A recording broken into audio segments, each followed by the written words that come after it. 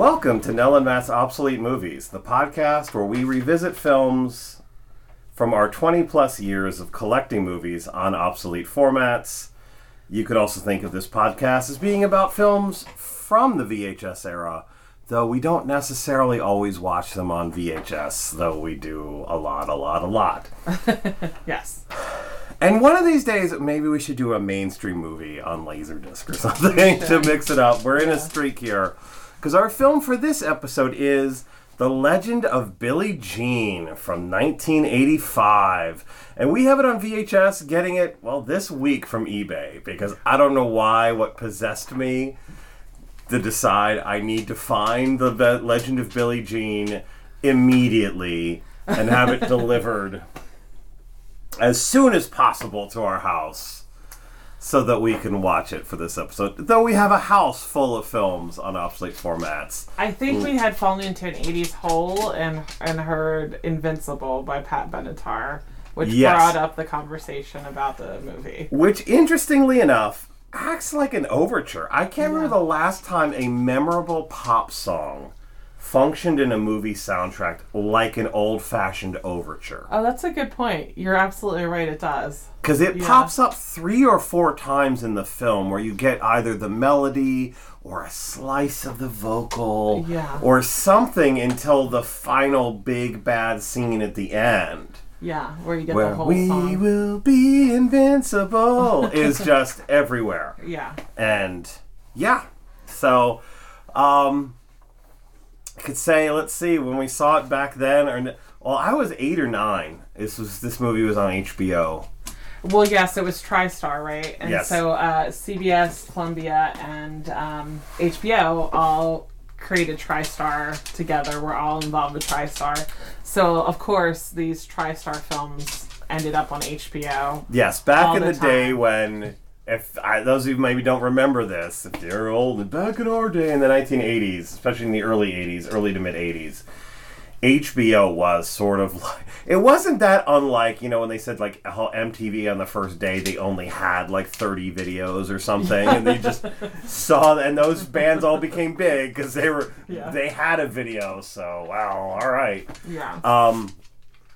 There were movies on HBO and Showtime and Cinemax and all the others that were like that. They had 10 movies or however many they did, and it would just kind of be on, and you would flip it on, and you watch the movie from the middle and just wait for it and then catch I think this was 20 minutes before that scene I saw, and then you'd watch movies in pieces like that. And it was often films like Mac and Me that were just horrible.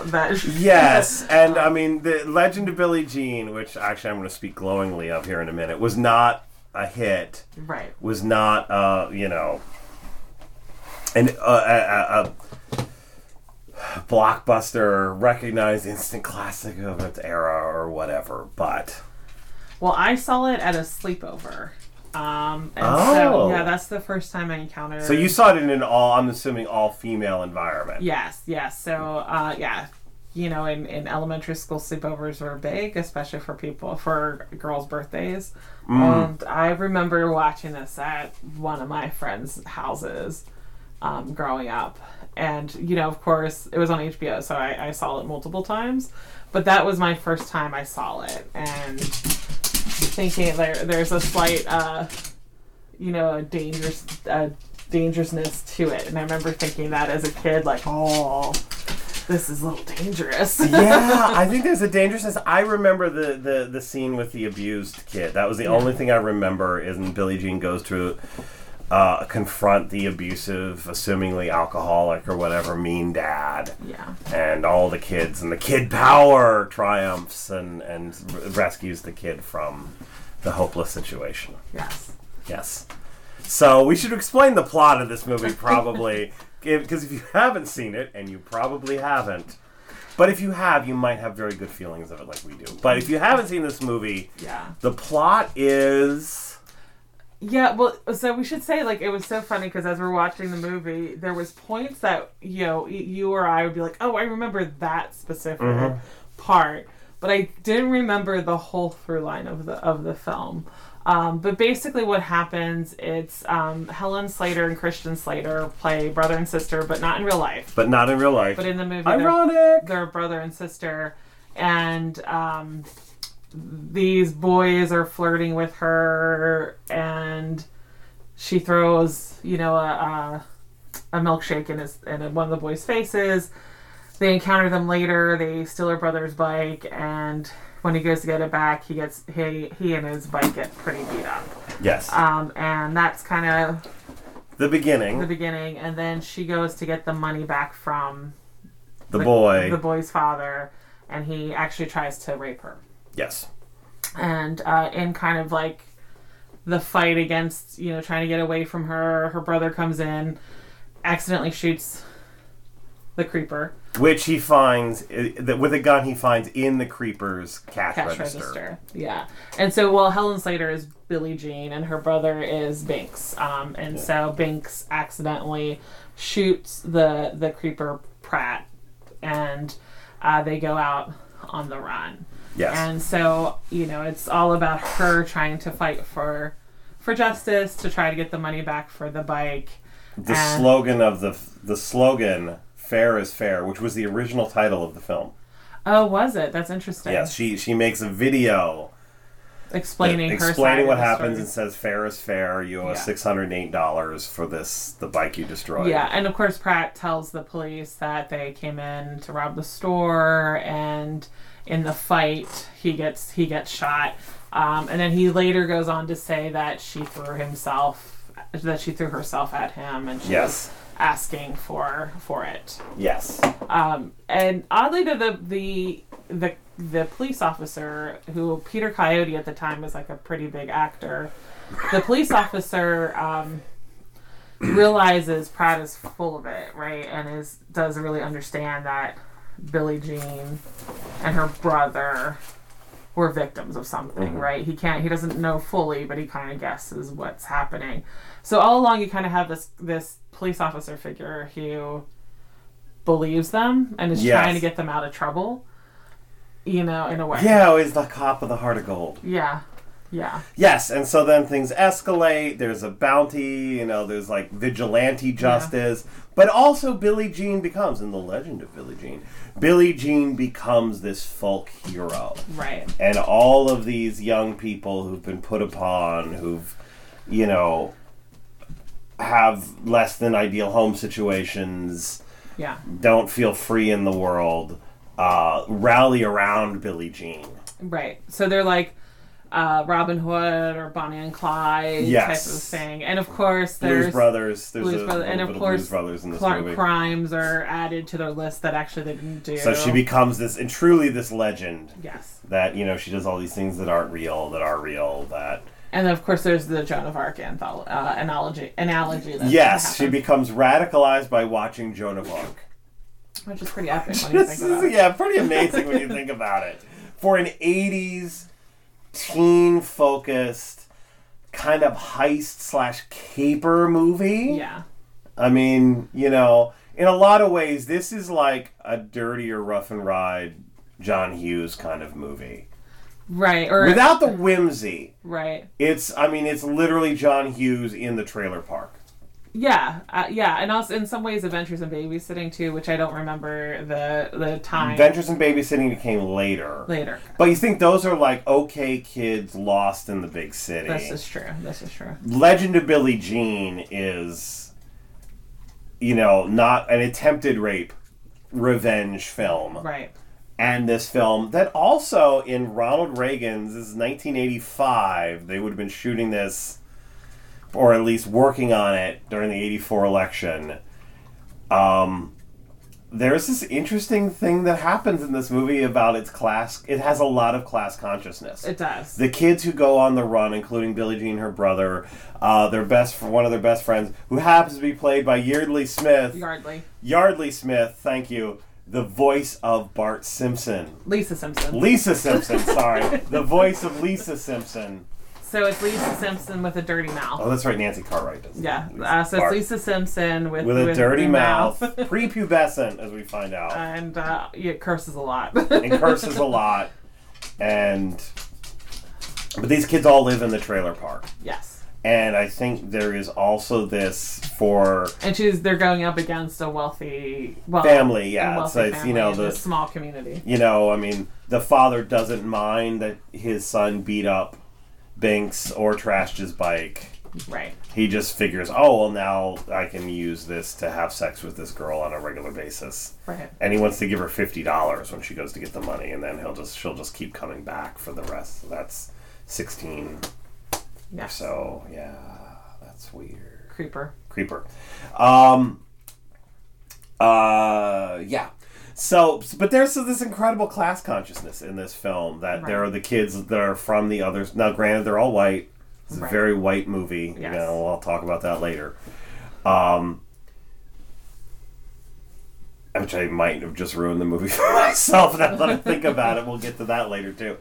That there's these kids who are from the other side of the tracks and don't have the opportunities to get away with things the way that rich kids do. And in fact, part of the plot is that they go looking, they're hungry, they're scared, they go to this mansion that seems empty and happen to come across a rich kid with a heart of gold, played by the dude who played the guy from Christine, who fell in love with Christine in the car. Keith Gordon. Thank you very much. If you saw his face, you'd know who he was. Yes, you know exactly. Oh, that kid. He was in several big, 80s films. As, the weird-looking, funky dude. Right, exactly. Yes. He was in Dressed to Kill as well. Yes. Yeah, so he was in a ton of... And, which then his class privilege opens up opportunities for them to make movies that she uses, his closet to sculpt this new look of the Billie Jean Rebel, which is a very masculine look, and there's a Billie Jean haircut. She has incredibly short, sort of punk, but new wave influenced hair. It's interesting, actually. There's a clip of Wendy O. Williams in the beginning of the film, yes, which I thought was interesting because at that time, she would have been this kind of known of figure, known for being tough and, Yes, and so they use that Wendy O. Williams visual vocabulary, to craft the new Billie Jean, who's then on the run. But, class consciousness is so fascinating. And, consumerism, right? That's also the other thing is it does deal with consumerism. And youth-oriented product placement. Yes. Though it doesn't actually have it in the movie, but... So then the creeper guy, whose son smashed and trashed Binks and his bike, decides after being shot by Billie Jean that the best thing he could do was capitalize on Billie Jean and sell and cash in on Billie Jean souvenirs. Yeah, so t-shirts, hats, again, posters. For Reagan's America, where the class divide really became solidified and we decided we actually do want to be like the British or the Indian or the caste system. He does wrong. There's an infraction against him, which then allows all of these other opportunities to create tremendous wealth. Right. He certainly sells more than $809 worth of Billie Jean souvenirs. Right. Which, also in the era of the Cola Wars, would have been, and real youth-oriented merchandising and sort of brand positioning that was so the 1980s, and that you had to have, Michael Jackson for Pepsi, and Michael J. Fox for, was that Diet Coke? I think so. I don't remember. I don't remember either. But he had a soda contract that you would have this. So in a way, also, it is this movie that really does maybe rebel against its time and place in a fascinating way. Which is probably why it, in some ways, wasn't popular, because it is kind of pushing back against consumerism. And it pushes back against the way that young people... I think about my sister, who was a teenager at the time. She would have been 16 when this movie came out. And very much, the things that you had, the brands that you positioned yourself with, very much was what made you cool. I think the way now for young people... what kind of cell phone you have is that, but for 80s teens, if you remember, if you were there, it was maybe everything. Yeah. It was maybe your soft drink, your vehicle, the brand name of your shirt. Your shoes. Your shoes, which is also, I think, part of the way, Binks and Billie Jean don't have a lot. Yeah. Their dad apparently, it alluded to that he died in some sort of accident, so that family doesn't have a lot. So that scooter was Binks' whole life. Right. We say bike, but it was like a scooter. It was like a Honda, Honda Vespa-looking thing, but totally 80s and futuristic. Yeah. That got trashed. Yeah. Stolen and trashed. So that's the other thing, is that it's, grand theft something, but it's a rich kid, so it's not that big of a deal. Right. The cops don't care so much, which again is I think it's America. So and they actually do go to the cops when it's stolen. So and the cops don't do anything. Billie Jean goes and reports the theft of her brother's bike. Yeah. And Putter, who's Yardley Smith plays. She's basically like, he's not going to bring it back. He's an asshole. Yeah. And so they say that Hubie is not going to bring it back. Or if he brings it back, he's going to bring it back damaged. Yeah. And the cop just doesn't believe her. Yeah. And he's supposed to be the good guy, and he realizes his mistake. And then for me, I as we were watching, I was saying, like, this is, in some ways, this is the plot of Thelma and Louise. Yes. And so that kind of, like, the cop realizing that Thelma and Louise had been put in a situation that wasn't their fault and was difficult, and this is what happened, right? They fled. So very similar, like, premise in many ways. Absolutely. And so... So the other thing I think that is really interesting about the film, is just the idea of the anti-hero, but also I think for me watching it again in 2020 is thinking about, and as people we're both educators by trade, and we work with young people, thinking about also this film as a mark of, how incredibly hostile our culture can be towards young people. Yes. And, I think there's also a way that this movie does Teen Rebellion. It's not that, oh, you're not going to let me wear the miniskirt. Oh, you're not going to let me stay out past 11:30.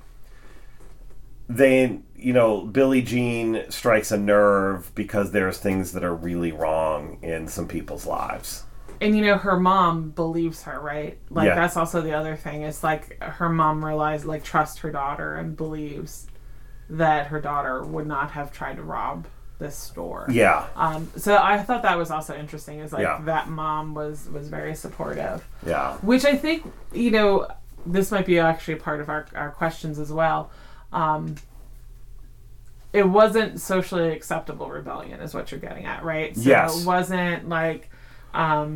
you're right. Like, it wasn't about, I want to wear this mini skirt, or I want to go to this party, I want to do this, and you're keeping me away from there's something fundamentally wrong with our community. Right. And pillars of our community. And what do we do with that? I mean, it's this question. Still a question that we Still have. A question. We also watched recently This Place Rules, the Andrew Callahan documentary, which you should see if you have HBO Max. And, he keeps coming, people keep asking him this question about, well, what about peaceful protesters? And he kind of just shoots back, well, why does protests have to be peaceful? Right. And one of the things that made his career, that ended All Gas, No Brakes, and began Channel 5 and began this journey, was him going to Minneapolis and interviewing rioters at the George Floyd protests. And actually, then going to TV, mainstream network TV, like, do you want to interview those people? You can just go talk to those people if you want. Oh no, I'm just here to shoot the burning CVS. Right. And because that was more important for the news, or quote unquote. Right. And so that's still this question of, what happens when you have just a fundamental wrong or fundamental moral rot at the core of your community. Yeah. Which, is also a fascinating thing about this film. And, like, that the story only gets told from one perspective. Yes. And so, for Billie Jean, the initial narrative is from Pratt, from the man who tries to rape her, and and he says that she's tried to rob the store, or that she's a slut who was coming on to him, and all this other stuff. So he's able to control. And there's this narrative of like, again, the youth, this youth is what's are wrong gone wild, youth are gone, yeah. This whole type of thing around kids going crazy, and then he's getting letters from parents who are upset with how children are acting today.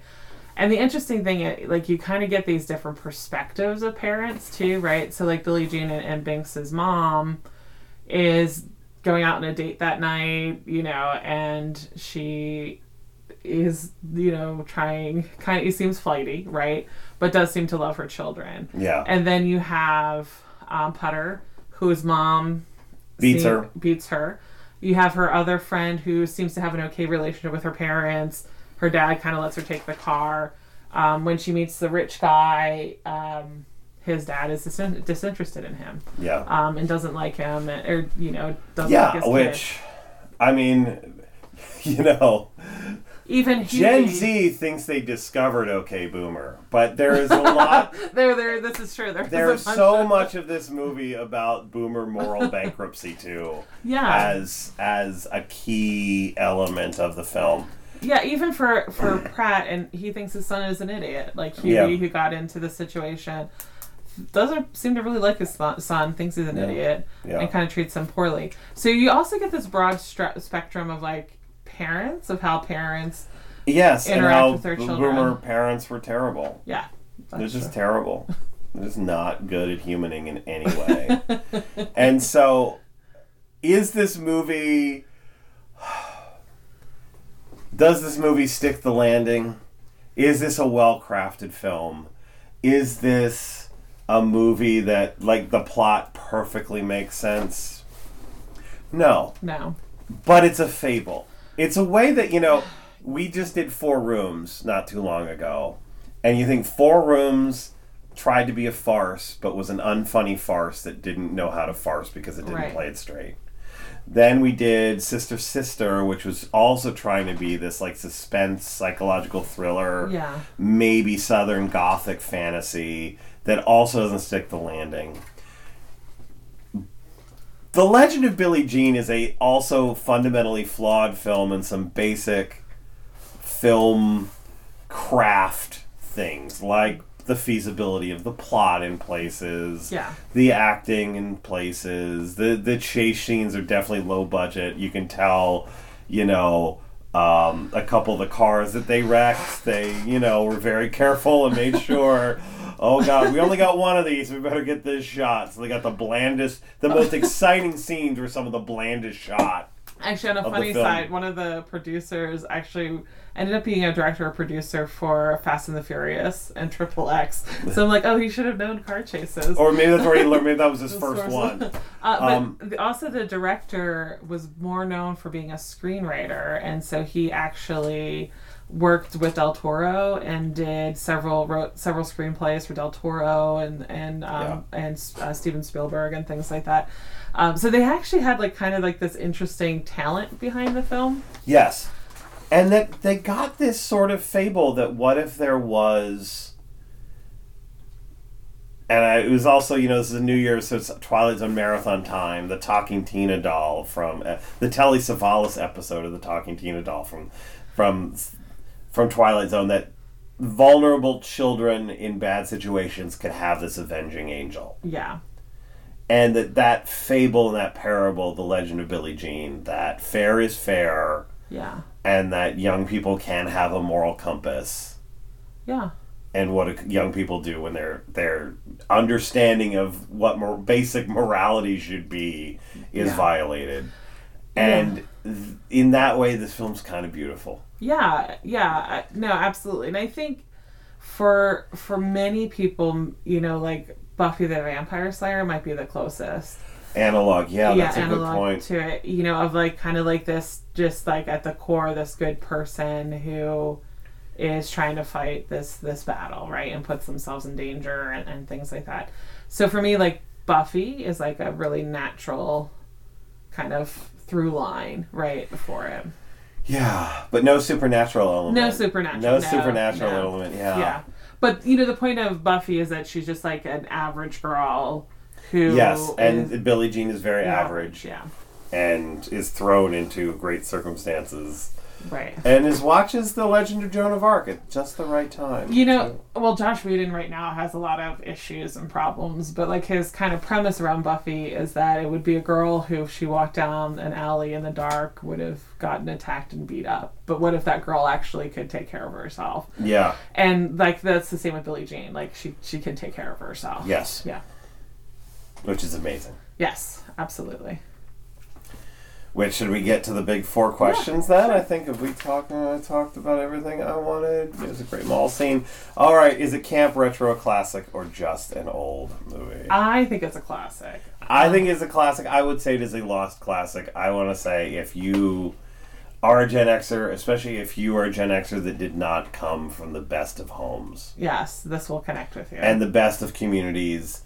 And if you were that kid who was on the other side of... the tracks.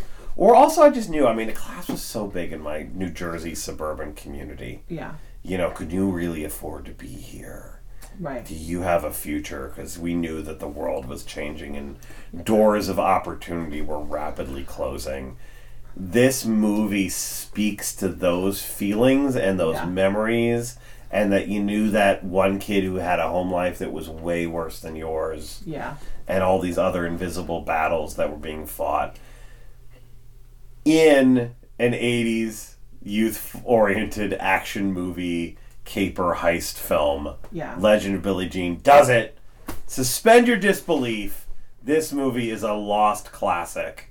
I think any girl 13 or older, any girl or woman should watch this film. Yes. Because it is... For me, it's a classic. And kind of rewatching it again, I remember just kind of... Because it's probably been over 20 years. It's probably been 30 years since I've watched this movie. Same. And I actually kind of felt like... I remember watching this movie. I remember like the impact this movie had on me. And it was kind of touching. Mm. Yeah. So, yes, the question 2, the social political distance... does class consciousness really well, but as I said earlier, and it does ruin the movie a little bit for me now to realize, like, wow, what an unbearably white film. It was filmed in Texas. And it was filmed in Texas! Yeah. It was filmed in Texas. Yeah. There are people of different races in Texas, if you won't believe. Like, Texas is a place where literally the border moved on Texas. No. Yeah, I mean, I think that's a valid point, but I also think that's 80s filmmaking, unfortunately. Yeah, which is unfortunate. Which is really, I mean, the John Hughes world. Yeah, there was no Token, which there was no like token. Very topic. There was no also like actually there was no like who was the character from, was it 16 Candles, the Asian stereotype that's really terrifyingly nauseating to watch now. They're at least not that, none of those characters, but also there are no people of color. Yeah. In this film, really. Maybe in a crowd shot. Yeah, maybe. But there's again, you would think for youth who are from the wrong side of the tracks, society does not care about at all and are vulnerable. There should be more representation. Yes, there should be, because there's, white kids have it bad, but other kids have it pretty bad too. And in fact, don't get to be white and have it bad. I think Which it also makes it easier to escape. Yeah, but I think it also just kind of that sense of like being a female, like it's kind of like once you hit like 13, you kind of notice that there's people who are creepers.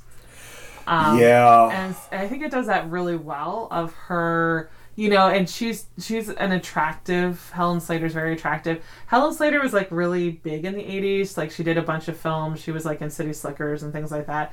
She's another one, like, you would be like, oh, when you see her, you're like, oh, I recognize that face. She's not doing anything provocative, which would have been the mindset at that time, right? Like, oh, you were in this outfit. You were acting this way. It's your fault for doing it. And she went there just to be a good big sister and get the money back for her brother's bike, and he almost tries to rape her. Yes. And then insinuates that she should be a whore, a prostitute, and Yeah. get money from him for it. I think it does that really well, of that being vulnerable, of Yeah. like, oh, this much older man coming on to Yes. this young girl who's probably 16, and like kind of treating her that way. Yes. And I think it handles that really, really well. And then when that happens, especially class dynamic wise as well, Yeah. what recourse did a girl Yeah. have at that time to go and say, this man did this to me, Yeah. or this man tried to do this to me? And also, I mean, the fact that, I mean, Christian Slater's character Bixby is beat up very severely Yes. and is getting that bike back. And there is no thought of any sort of repercussions Right. for him being beaten severely. Yeah, which he's pretty bloodied and mangled. when would she have finds- been the style at the time as Yeah. well, which is kind of, Yeah. yeah. So I think that gets that really, really, I mean, it handles that really well. And another reason why I think maybe this film didn't do so well is people didn't want to talk about that, right? Yeah. Especially in terms of a girl. Yes. That wasn't no one wanted to see that. Yeah. And you think about it, because it would have been, we were coming off the 70s where there was some films where girls are very sexualized, like Taxi Driver. Manhattan, the little girl who lives down the lane. What's that? The Brooke Shields film. I can't think of it. Sweet Baby or something like that. Like, Yeah.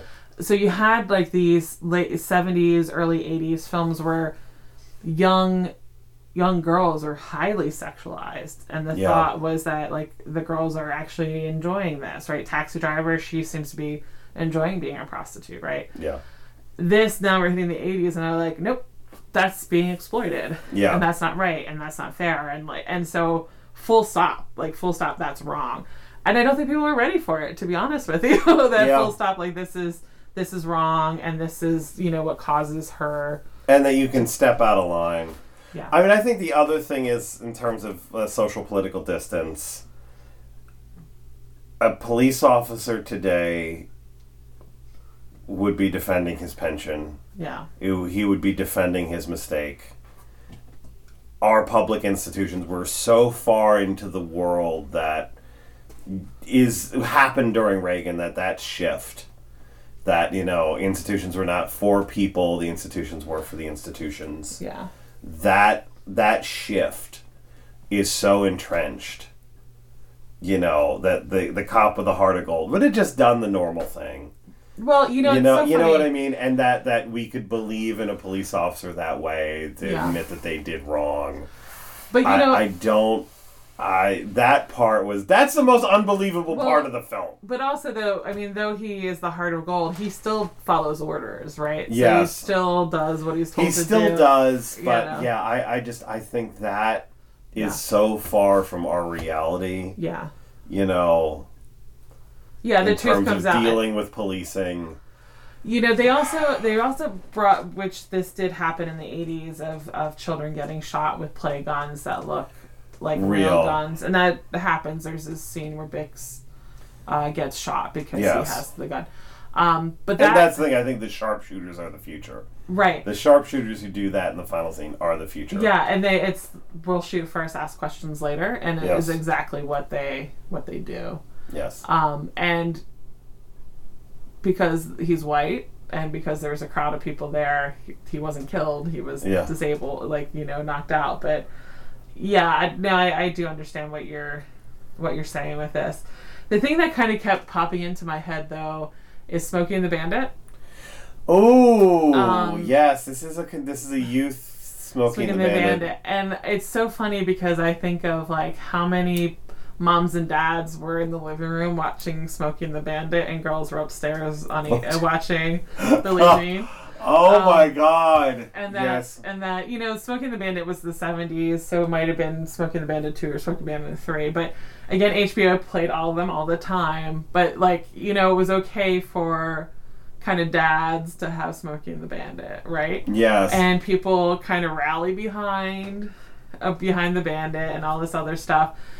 And so it was like kind of cool as a girl to be like, I got my Billie Jean. I don't need your Smokey and the Bandit. Yeah. I have my Billie Jean, and that's and you pretty know cool. they got the Ford LTD station wagon. It's fine.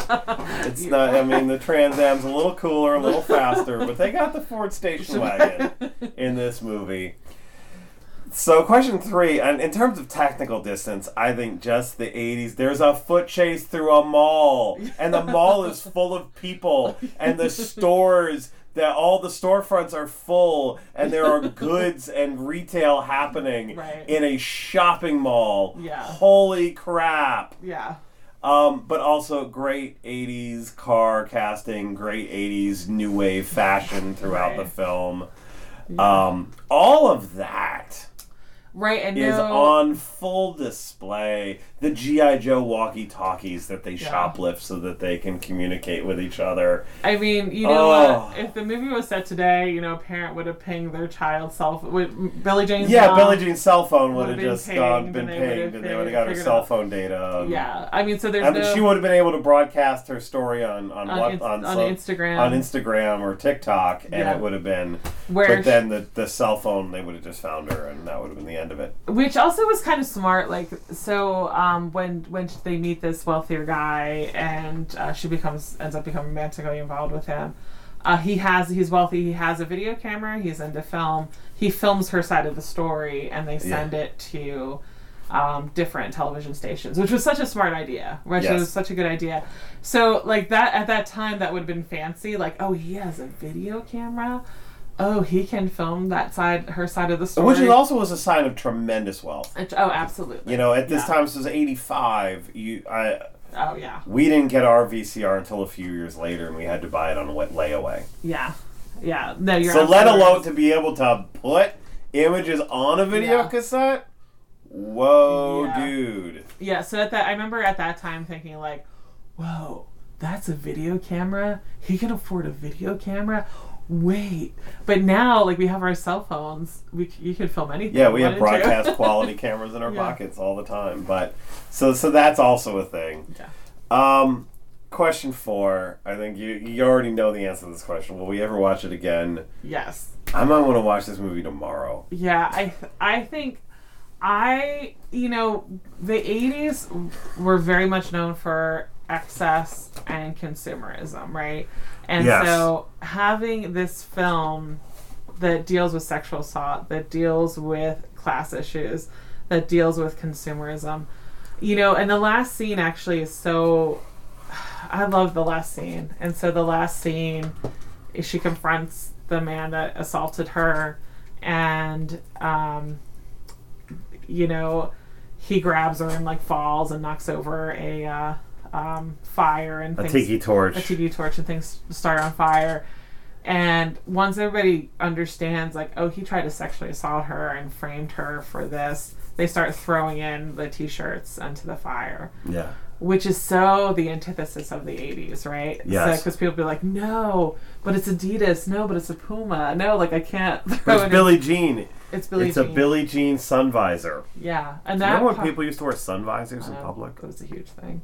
That part was just so amazing. And so I think because of all these things that we love about the film is why it didn't do well. Yeah. And I do really think, and I also could see parents watching this film and be like, oh, I don't want my kids to watch this. They'll get some ideas. Yeah. They'll stand up for themselves. And there are all these brilliant moments of like kids standing up for themselves. Like I love when Putter, Billie Jean turns Putter in because they almost get shot. Someone's by a vigilante. And Putter's mom comes to pick her up, slaps her across the face, and Putter grabs scissors and just starts cutting her hair off. And it's just like this amazing scene. It's like Putter, that was the one thing she could control is her hair. And so she started cutting it off. And so I just love that scene of like that moment. She just showed that she had a little bit of a control of the situation. And I think you're right for like kids who kind of grew up in unstable homes and not the best homes, that kind of sense of I could have some degree of control in some situation was just like really powerful to see. Yeah. Yeah. So we'll probably watch it again and again and again. It's going into hot rotation, I think. Yes. Watch The Legend of Billie Jean, folks. Absolutely. Flawed masterpiece. Well, it's definitely 80s aesthetic. Flawed masterpiece, lost classic, fable of... It is... She is the legend of Billie Jean is the fable of the youth figure that takes care of vulnerable young people. Yep. Absolutely. Yeah. And that's a nice thing to believe in. Absolutely. I think we're good. I think we're good. We're out. We're done. Bye. Bye.